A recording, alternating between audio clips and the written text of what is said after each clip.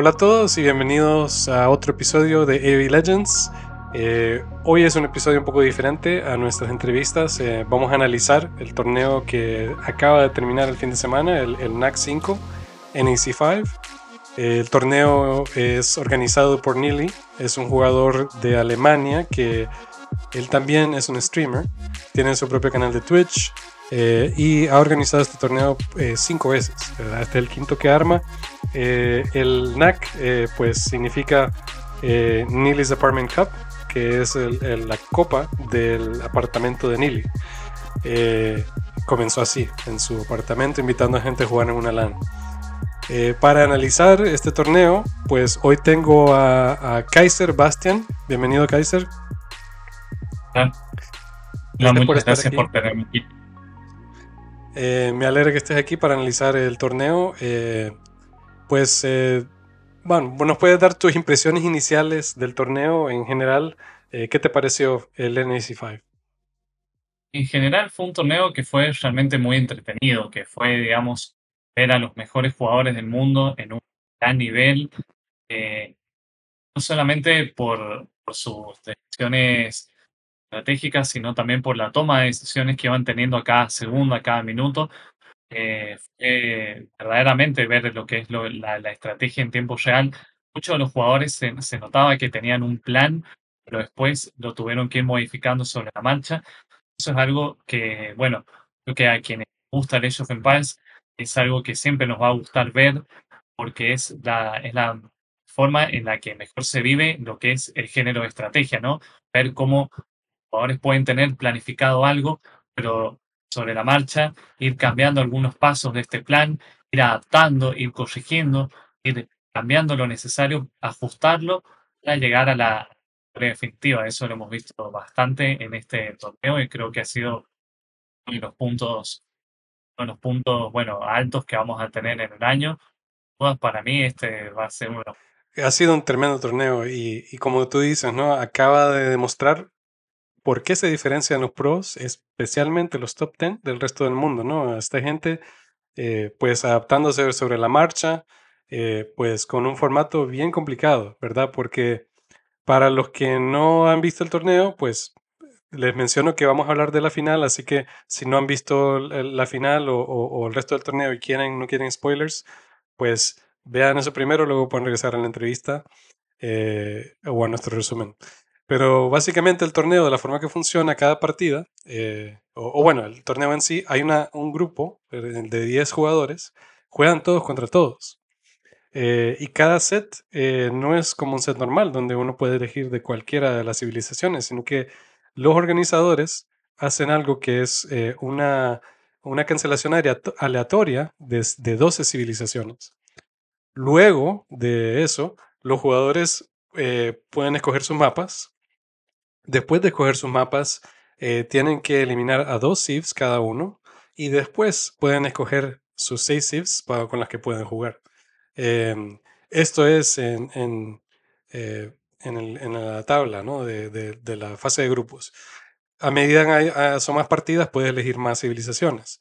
Pero estas se jugaban en eh, la mejor de 5, ¿verdad? O sea, jugaban 5 partidas, el que ganara. La razón por la cual se hace este formato es para evitar de que se vean las mismas civilizaciones repetitivamente con los mismos mapas todo el tiempo, ¿verdad? Así los jugadores tienen menos que cosas de dónde escoger, tanto como mapas como civilizaciones. Y bueno, ¿qué te parece este formato a ti, Kaiser Bastian? Y la verdad que el formato me pareció excelente. El tema de los bans aleatorios me parece que siempre le suma como algo novedoso.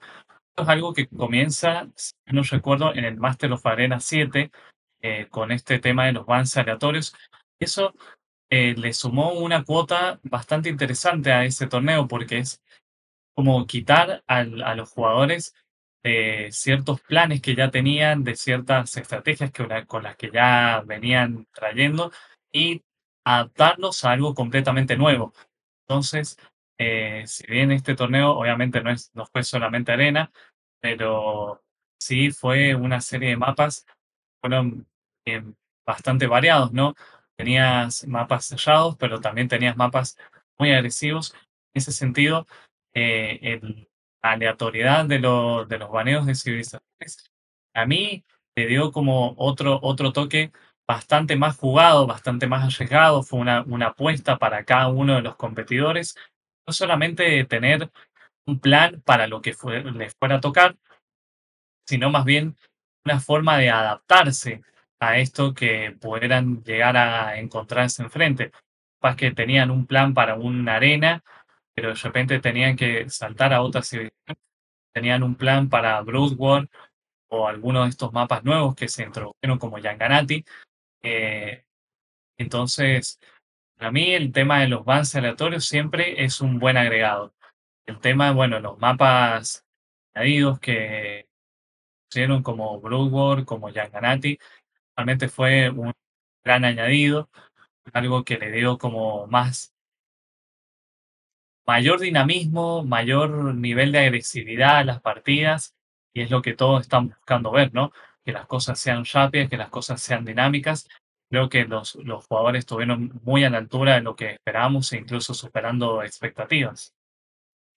Sí, y además de que encima de todo esto, la fase de grupo es complicada, porque pues tienes tus propios puntos de tus ganes y de cuántos has perdido y ganado, pero también en el caso de un empate hay una cosa que se llama Buchholz, que es un puntaje extra que está separado en el caso de empatar para desempatar a jugadores.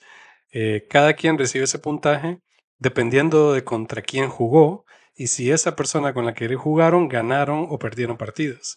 Eso determina la cantidad de puntos que tiene cada quien. Así que un jugador que se enfrentó a mucha gente que ganó bastantes partidas tiene un Buchholz un poco más alto que otros, demostrando que esta persona eh, que tiene ese puntaje tuvo que enfrentar a esas partidas en ese momento que fueron más difíciles. Eh, Luego, los primeros cuatro van directo, no, perdón, los primeros dos van directo a semifinales y los primeros cuatro, los que siguen, el tercero y cuarto, están clasificados a cuartos de final. Y el quinto, sexto están clasificados a octavos de final. Y así está también como el que dirías que casi como un repechaje, eh, que son el séptimo y octavo, les toca jugar contra la gente que fue eh, quinto y sexto, ¿verdad? Y luego así van escalando y entonces no es una fase de eliminatoria normal en la cual tienen brackets y tienen separación, ya se sabe quién le va a tocar cada quien. Entonces en ese sentido también el formato no perdona y en realidad corona a los mejores, ¿verdad? También te da chance de recuperarte un poco, así como le pasó a Mr. Yo que clasificó quinto y recuperó para llegar hasta la final. Eh, ¿Qué te parece este formato ya de la fase eliminatoria y cómo viste a los jugadores? ¿A alguien que te llamó la atención?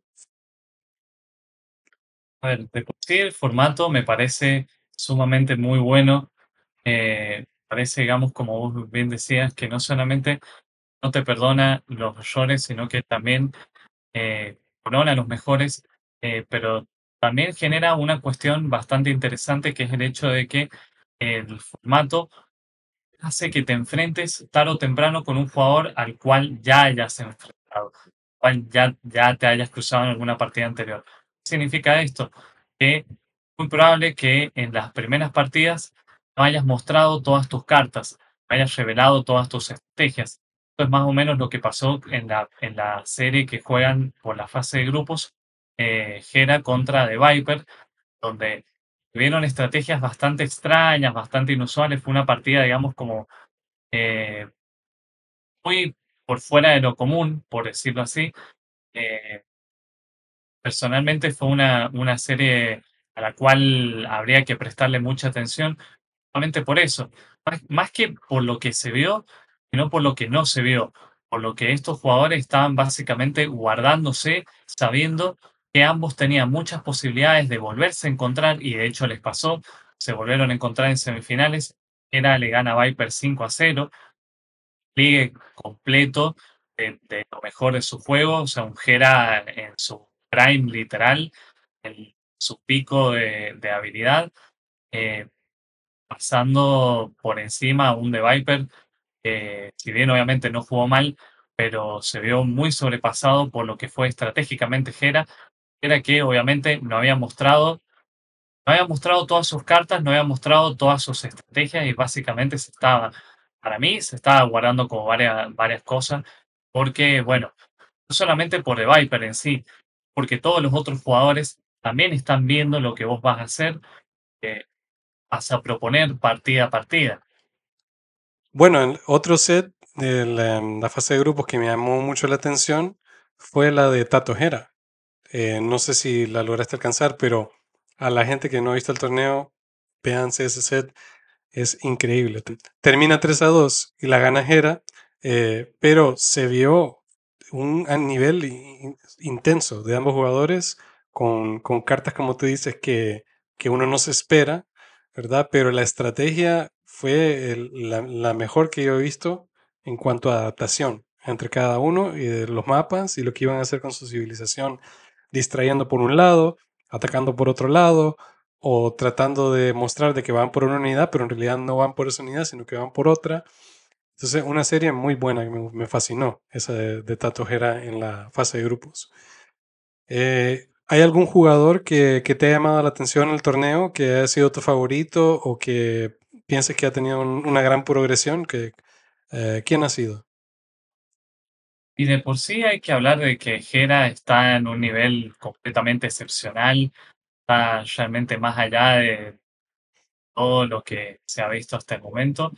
Eh, Bien podría parecerse a lo que fue de Viper hace años atrás, cuando, bueno, este Viper que no perdía torneos, perdía finales, eh, prácticamente era el gran, el gran jugador a vencer.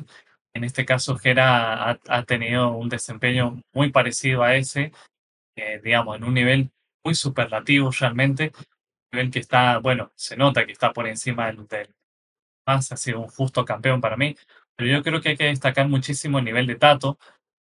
Tato ha tenido un torneo para mí excelente, y que justamente en la serie que mencionabas contra Jera, serie contra Jera ha sido una de las mejores series que me ha tocado ver, no solamente en este torneo, sino en general en muchos otros torneos de alto nivel. Ha sido, digamos, una serie que además ha tenido como todos los agregados, todos los condimentos que podría ser, desde un marcador que se da vuelta, piensa favorable para uno, termina para otro.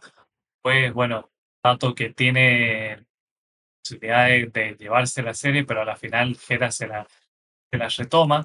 Y esto Básicamente, se ve en el juego de arena. No sé si recuerda el que fue, creo que fue Aztecas contra. claro que No recuerdo cuál tenía Tato, pero Hera tenía Aztecas. Y tenía los Aztecas. dos se dan vuelta en el marcador en el mismo juego. Se Exactamente. ganan la De partida como hecho, dos veces en la misma partida. claro, de hecho, bueno, eh, ellos justamente en ese game, en arena, terminan intercambiándose las bases prácticamente. O sea, uno va y rompe la base del otro, el otro va y rompe su primera base, terminan generando bases en los costados del mapa, la zona, digamos, por fuera de las murallas. Una serie en general que tuvo mucho de micro, pero también de macro, ¿no? De esta macro adaptada, de esta macro que tiene que ajustarse a lo que va pasando en cada uno de los momentos de las partidas, a cada una de las cosas, no solamente que quieren proponer, sino que los rivales también proponen. No, buenísima. Así que vean ese set. Es tremendo. Y bueno, ya podemos ver lo que fue la final, ¿verdad? Que la partida más importante en cuanto al premio y a ganar el torneo, obviamente, pues se juega con al que gana 5 de 9. Así que en la primera partida entre yo y Gera fue en arena. Gera yéndose por los turcos y yo yéndose por los portugueses. En esta partida, pues comienza Gera con caballería, ¿verdad? Trata de buscar el control del mapa, mientras que yo, pues logra llegar antes de ese plan que tenía Gera a tirar un castillo adelantado. para irse por una unidad única y tratar de presionarlo con los cañones de salva. ¿Qué te pareció esa primera partida? En general muestra mucho de lo que fue la serie en general, ¿no? O sea, un Mr. Joe sabiendo que Hera está en uno o dos escalones por encima tácticamente de los demás. Entonces, Mr. Joe yendo directamente a buscar la agresión, a forzar el error, a tratar de conquistar la partida por sus propios métodos, a tratar de golpear primero y a tratar de no darle espacio a un Hera a quien le das un poquito de lugar, un poquito de tiempo y el tipo se rearma de nuevo y está listo para volver al ataque. Entonces, desde ese sentido, digamos, me parece muy bueno el planteo de Mr. Joe, nada más que bueno, está, como recién, en un nivel superlativo, está, digamos, muy por encima de los demás y termina remontando una serie que estaba prácticamente en contra.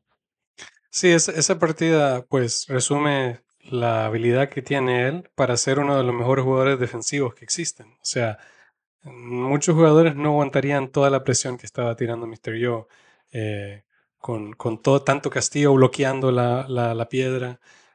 Y bueno, pues al final Geralt logra revertir la situación y Mr. Yo pues pierde la partida al saber de que no le va a funcionar más el push. También le faltaron un poquito de unidades militares, creo que le faltó hacer muchas. O sea, creo que atacó con muy pocas y esa transición a las ferreterías al final creo que iba a ser muy lenta, especialmente si no tienes números enfrente para tratar de evitar de que regrese Hera.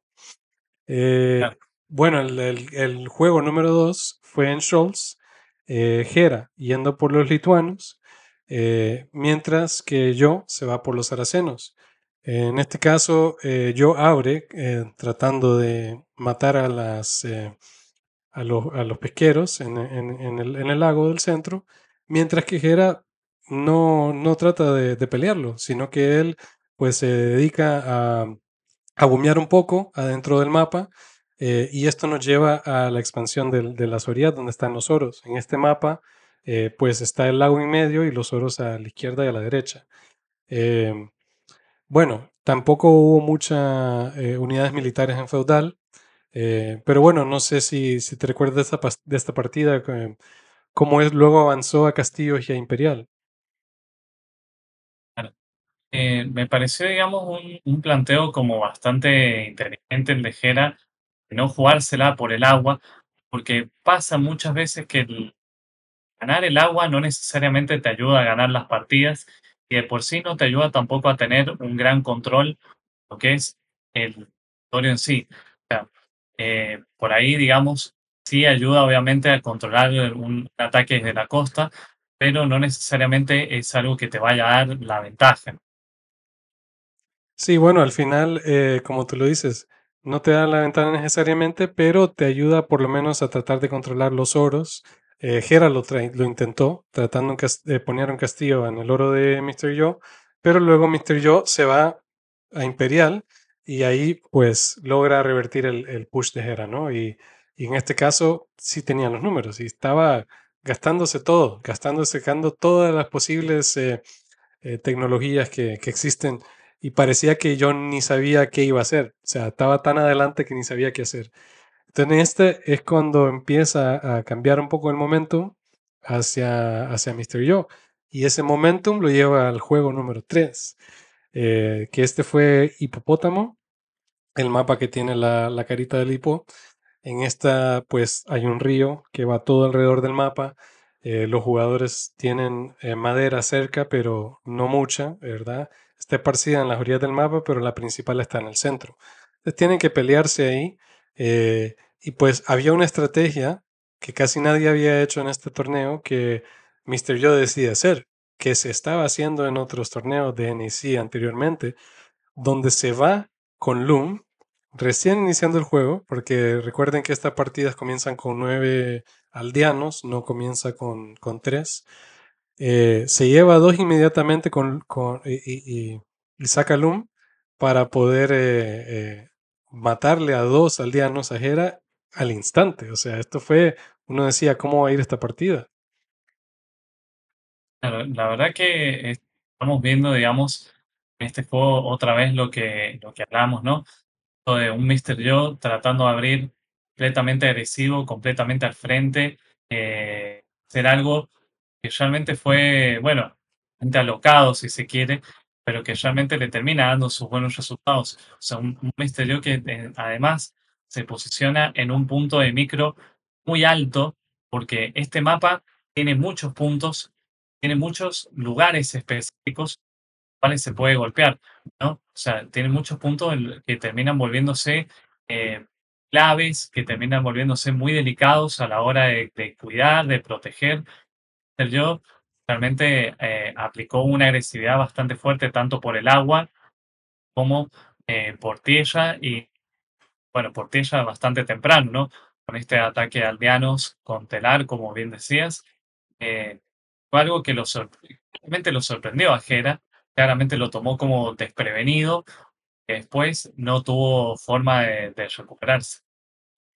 Sí, y al final termina saliéndose del juego Hera, de verdad, que tratando de tirar todo lo que tenía, pero no le ajustó. El castillo que quiso levantar, pues no sabía que no iba a llegar y que no lo iba a alcanzar, así que pues sale de la partida y pues nos quedamos con Mister Yo que le da vuelta 2-1 en el juego 3. Entonces decíamos, bueno, que tenemos una serie muy cerrada aquí, ¿cómo irán a ir los siguientes juegos? ¿Será que Gera estaba, pensábamos nosotros como le pasaba antes, ¿verdad? Cayéndose un poco en medio de la partida. Eh, pero bueno, llegan al siguiente mapa, que es un poquito más pasivo, que se llama Copenhagen. En este mapa pues está el lago al norte, hay un río, y en el sur hay como hay un lago pequeño. Pues los jugadores pueden decidir competir por ambos lados del agua, o solo el norte o solo el sur.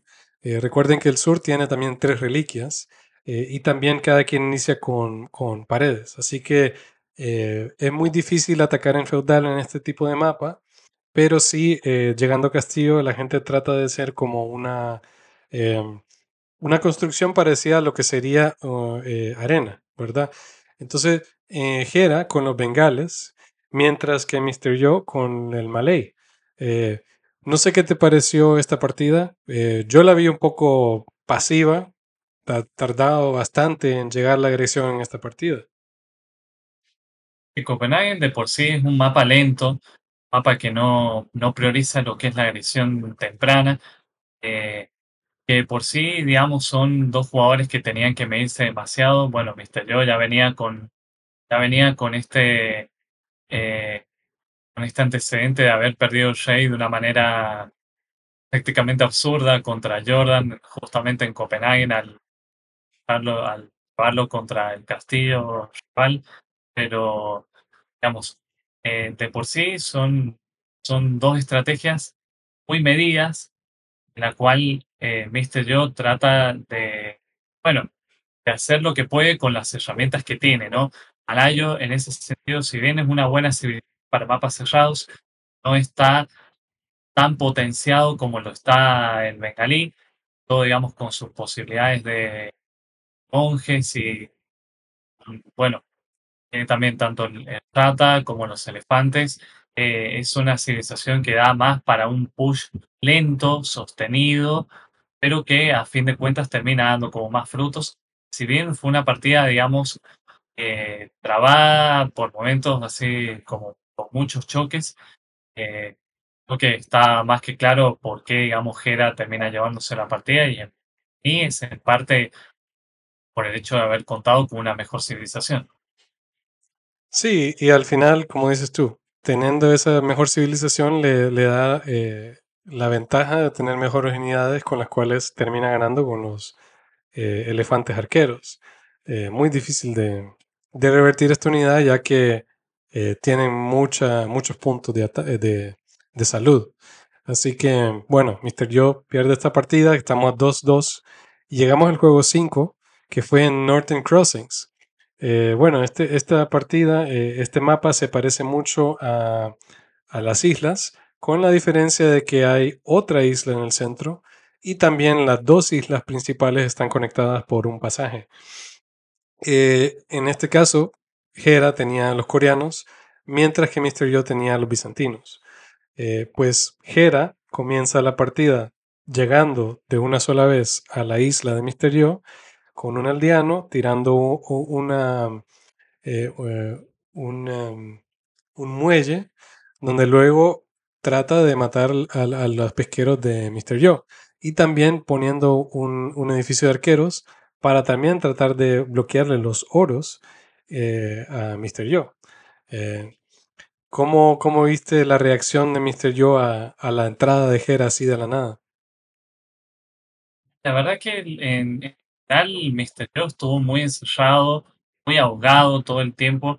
Eh, fue una partida extraña para lo que fue la serie en sí, porque Hera se ocupa de hacer una agresión completamente temprana, de hacer una presión muy rápida, muy pronta en la base de Mr. Yo, básicamente como lo que Mr. Yo trató de hacer la Hera durante toda la serie, pero en este game como que se invirtieron los papeles, Hera pasa al frente, empieza a poner edificios militares, se ponen torres, se empieza a cercar el espacio que tiene Mr. Yo, a un Mr. Yo que está cada vez más ahogado, más sin recursos, pero tampoco sin espacio para poder granjear o para poder tratar de sacar maderas. La verdad que en ese sentido fue planteo táctico de Gera muy bueno, muy bien pensado, sabiendo además que el rival podía tener una civilización superior a la propia. Mi criterio, los bizantinos son mejores que los coreanos, pero todo depende obviamente de quién los usa. En este caso, Gera con los coreanos pudo dar un resultado mucho más eficiente que lo que podría haber tenido Gera, que lo que podría haber tenido Misterio, perdón. Sí, como dices, los papeles invertidos. Tienes mucha razón ahí. Eso es algo que, como dices, se vio en toda la serie de la otra forma, Mr. Yo atacando primero, pero definitivamente Hera se lleva el juego número 5 y se pone 3-2. Luego con este siguiente juego, el juego número 6, pues tenía el chance de Mr. Yo de tratar de empatar o Hera de ponerse un poco con más ventaja. El mapa era African Reedbeds, que este mapa es un poco mezclado, un poco bien diferente a los mapas tradicionales que hemos visto, ¿no? Esto está como, casi está como hecho para la agresión inmediata. Cada centro urbano comienza un poco cerca de cada uno y hay piedra en el medio, oro a la izquierda y a la derecha y tenemos también pescados al fondo y atrás, ¿verdad? Cada quien tiene sus recursos. Pero Mr. Yo con los Dravidians contra Hera de los berberos o los berbers, Mr. Yo trata de llegar con una agresión muy rápida con los hombres de armas a tratar de presionar a Hera inmediatamente. Lo fuerza a hacer una torre defensiva, pero a todo esto también Hera está en el mapa, todo el mapa con los scouts. Eh, ¿Cómo viste esta partida? Y acá es un poco las grandes bondades que tiene Gera como jugador, de que cuando pasa al ataque es un jugador que trata de aprovechar todos los espacios posibles. En el momento en que está atacando, en que, digamos, toma la posta de la agresión, empieza a combatir en diferentes puntos.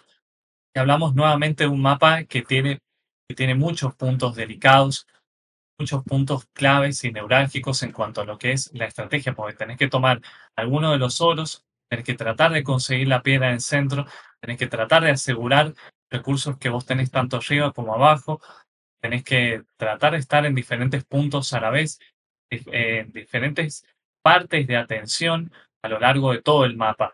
En ese sentido es algo que se le da muy bien a Jera, tratar de atacar a la vez en diferentes lugares, tratar de presionar sin descanso, pero también de una forma como muy bien medida, de saber cuándo hay que golpear, en qué punto hay que golpear. En ese sentido, bueno, Mr. Yo trató nuevamente de ser agresivo, de tratar de tomar la posta, pero fue superado por Gera básicamente en su propio juego. Sí, Hera defiende muy bien, como dices, muy medido, logra llegar a castillos y ahí pues limpia todo con los jinetes. Em, y bueno, estamos 4-2 y pues Misterio tendría que ganar 3 seguidas ahora, ¿no? O sea, Ya Jera tiene a tiro el torneo y nos vamos al Linguinari. Ahí tenemos a Jera con los españoles y yo con los burmese.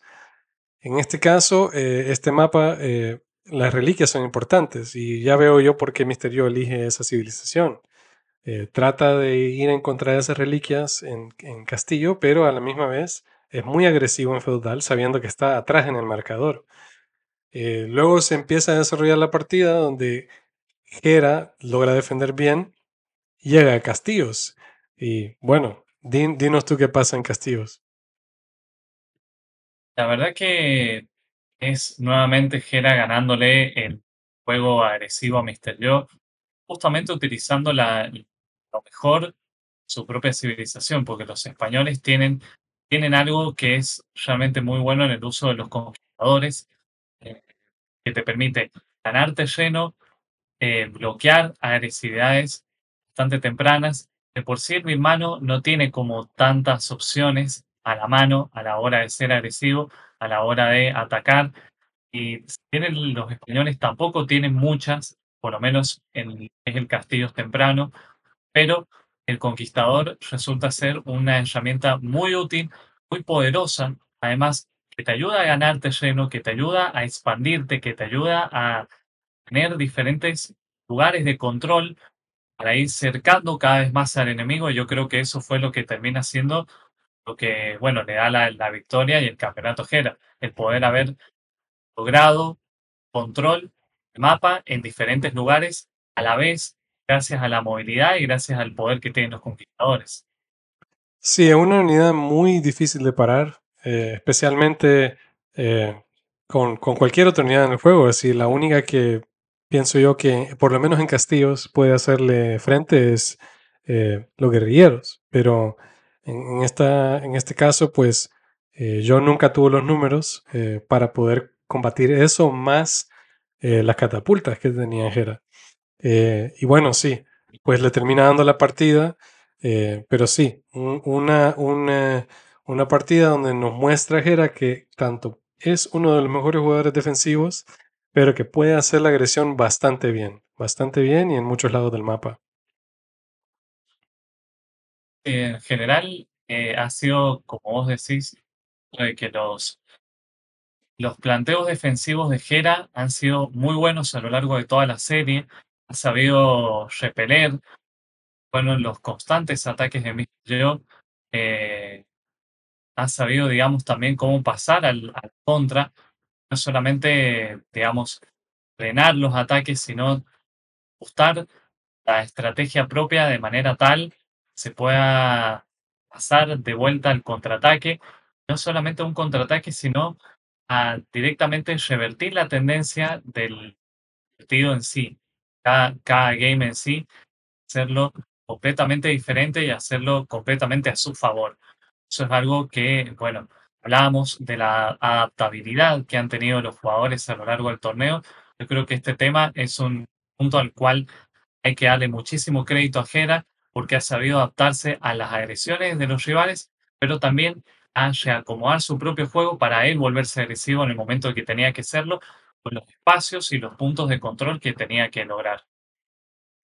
Definitivamente es una bestia. Así que, bueno, no sé, ¿tú crees que hay alguien en este momento que por lo menos en el 2024, ya cuando comienzan otra vez los torneos de nivel S, crees que hay gente que le pueda competir a Jera este año o tiene mucho trabajo por delante para poder llegar a ese nivel? A ver, de por sí los jugadores van a tener un gran trabajo bastante fuerte y bastante arduo de cara a enfrentarse a un monstruo del Age of Empires como lo es Jera hoy por hoy, pero creo que un jugador como Tato, un jugador como The Viper son los que más condiciones tienen hoy por hoy para poder ganarle a un Jera que está prácticamente en el pico de su nivel. Y no solamente porque, bueno, el caso de Tato estuvo muy cerca de ganar, el caso de Viper, perdón, sí le gana una serie, pero de por sí lo que han demostrado ambos jugadores han sido jugadores bastante sólidos en sus deseos, en su largo de todo este torneo, han tenido como acciones bastante firmes, si bien no han podido acceder a la final, pero han mostrado una solidez de juego que para mí es algo a tener en cuenta, que si cada uno puede ver cuáles han sido los errores que han tenido frente a Jera, van a ser, para mí, en mi opinión, los dos jugadores que más chances tengan de arrebatarle un torneo en un futuro. Sí, yo creo que también parte del éxito que ha tenido Jera sobre ellos no es solo porque sea mejor jugador, porque todos son muy buenos. Tato, como dices, Viper son muy buenos.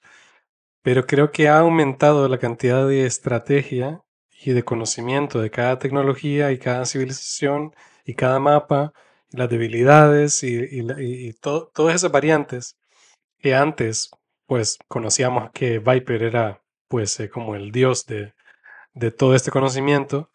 Yo siento que tanto Tato ha mejorado muchísimo y nos demuestra que tiene la mejor estrategia para, o por lo menos para encontrar las nuevas, pero Hera nos muestra que tiene el conocimiento de esas estrategias y sabe cómo contrarrestar cada una de ellas. O sea, es algo que hay que admirarle y pues felicitaciones al canadiense que lo está logrando de esta forma, con ese conocimiento tan alto.